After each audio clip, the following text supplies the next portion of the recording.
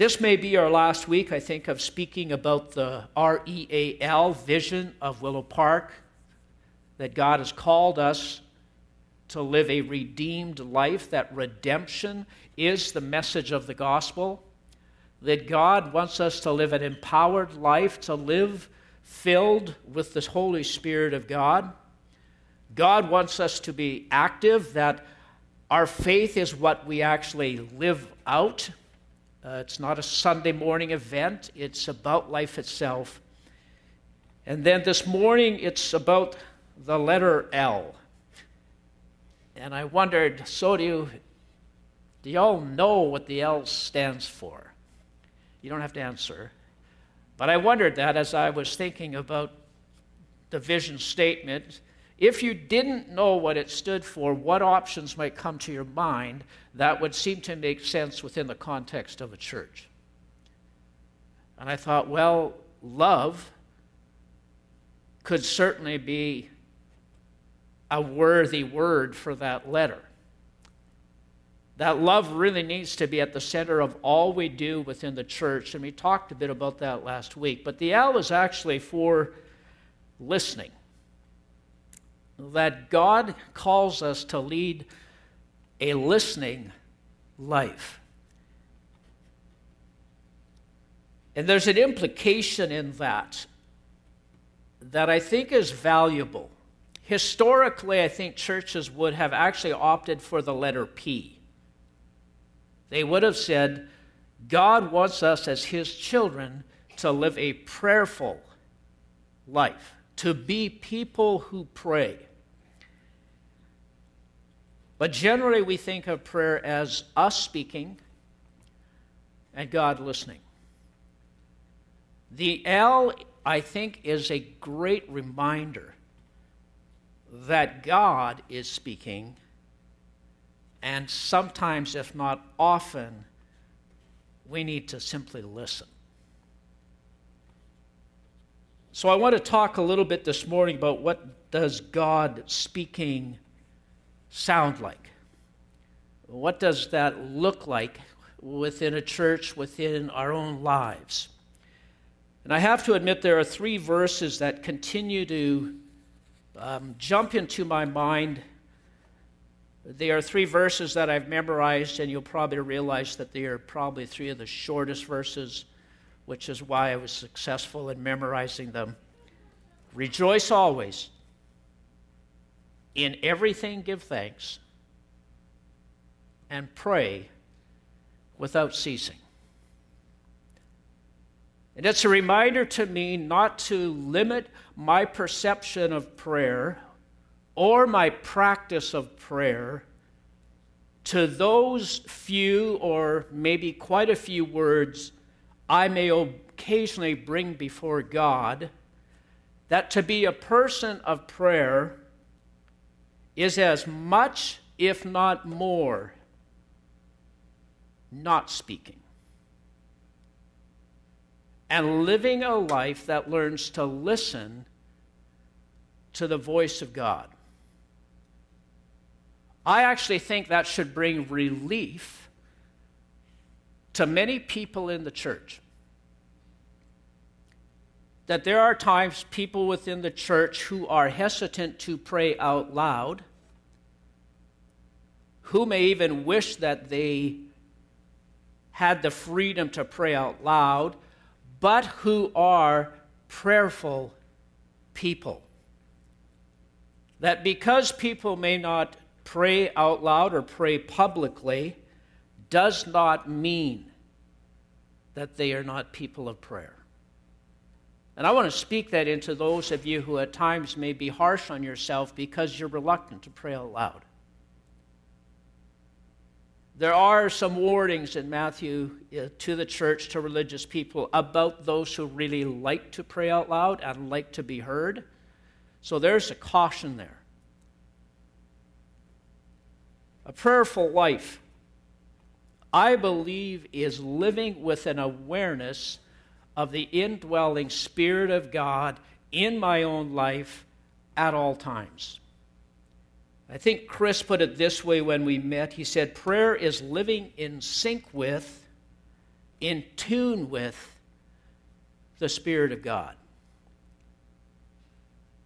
Yes, prayer is speaking to God in times of trouble. We do that within the church, and I'm sure you do that when you pray before God. Prayer is about thanking Him for who He is, that He is God. It is about thanking Him for life itself and for all that He has created. It's about making our requests known to Him, but prayer is also about silence.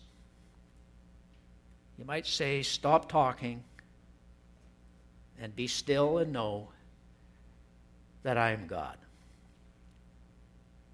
Talking about prayer using listening language, I would say is gaining momentum within the church. And while there are aspects of listening prayer that I think require careful discernment and maybe even caution, I have no hesitation when it comes to encouraging us to at times simply be still before God. And as I thought about that this week, it was David and many of the Psalms that came to mind. That David seemed to be a man who lived a listening life. Many of the Psalms, I think, are kind of like David's journal of what he heard when he intentionally was quiet before his God. And he wrote those thoughts down. And he often used the word meditation. I know we are cautious about the use of that word today, and I think with good reason. But if we substituted phrases such as, and I think these might be on the screen, to consider, to ponder, to reflect on, to contemplate, to be reminded of, I think we would capture what David was doing. David was a powerful man. David was a military man. At times, David was truly a warrior. David was a king and a conqueror. And David was a sinner. That if you looked at his resume, you would see adultery and you would see murder in David's resume. Yet David was also a contemplative, meditative man. God seemed to speak to David all the time. But it wasn't in, I'm going to say, strange or even what we might call supernatural ways. But God spoke to him. When David looked around him, what he saw and what he heard in creation was the voice of God. That David would say, if you listen, God will speak to you through all that he has made. Paul kind of refers to that in Romans 1, verse 20, when he says, ever since creation, God has revealed himself. He's spoken into this world through the things he has made. And it's why, for me, a trip to the coast doesn't really start till I'm past Gorman's Mill. When I'm past there, I say, oh, okay, the rest is going to be good. It's why I enjoy traveling along Highway 33. As man's, I'm going to say, footprint fades, the fingerprints of God become clearly visible in all that he has made. Psalms 19, and I'm going to read a little bit There are many Psalms where David talks about the incredible beauty that God has made. In Psalms 19, he says this, "The heavens declare the glory of God. The skies proclaim the work of his hands. Day after day they pour forth speech. Night after night they reveal knowledge. They have no speech. They use no words. No sound is heard from them. Yet their voice goes out into all the earth, their words to the ends of the world." There was something, and I know sometimes say, "Well, Doug, we have to be careful you don't worship creation." And I don't really think that's a danger. But when I see creation, I see God and I hear him speak. David's meditation was not some kind of mystical experience. David's meditation was not even about emptying himself or trying to block out other thoughts. David's meditation didn't involve a trance-like state, didn't require some special mantra or word, didn't even require specific physical posture other than honesty and humility before God. I think when we take the concept of biblical meditation and begin to add words like technique to it or training, I think we begin to walk on shaky ground. I think we begin to muddy the waters for people. When David meditated, if you look through the Psalms, David's meditation was focused primarily on two things. One was the reality and character of God. Secondly, David focused on the Word of God. Even when he had questions and complaints about life, even when he was angry, David meditated on God and on his Word. And I think it's interesting that in his silence before God, David so often ended up at exactly the same place. That his thinking and contemplating about God always seemed to come to the same amazing conclusion. It wasn't a special revelation. It wasn't sort of a different message every time. It wasn't even necessarily answers to questions that he had for God. But his quietness before God always brought him, I think, to an amazing place. That David was compelled to proclaim the grace, the goodness, the mercy, the loving kindness, the compassion, and the faithfulness of God. That when David was quiet before God, those are the things that God spoke into his heart. David's meditation revealed God's character and God's heart for those who seek to follow him.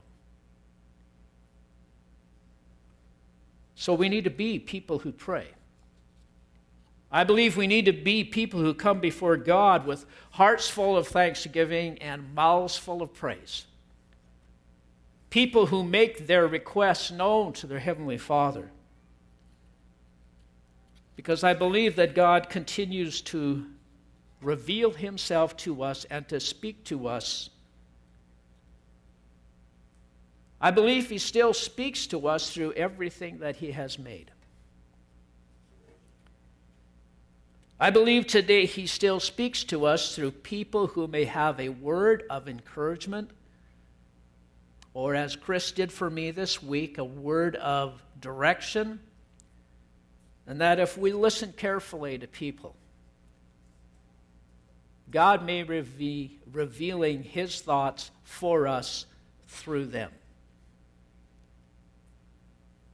God continues to reveal Himself, His character, and His heart for us through His Word. And I would say that if you really want to hear His voice, read His Word. Find a translation that is easy to read and read. And God quite literally will speak through His Word.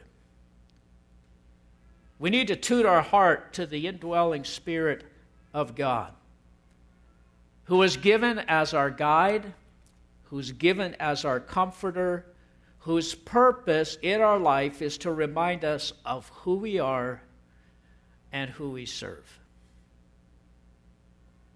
And every time in your life you respond to situations or circumstances with compassion, with generosity, with kindness, with forgiveness, you are listening to the indwelling voice of the Spirit of God. My encouragement to us this morning is to take time to simply be still. Quite literally to pause and just reflect on the goodness of God.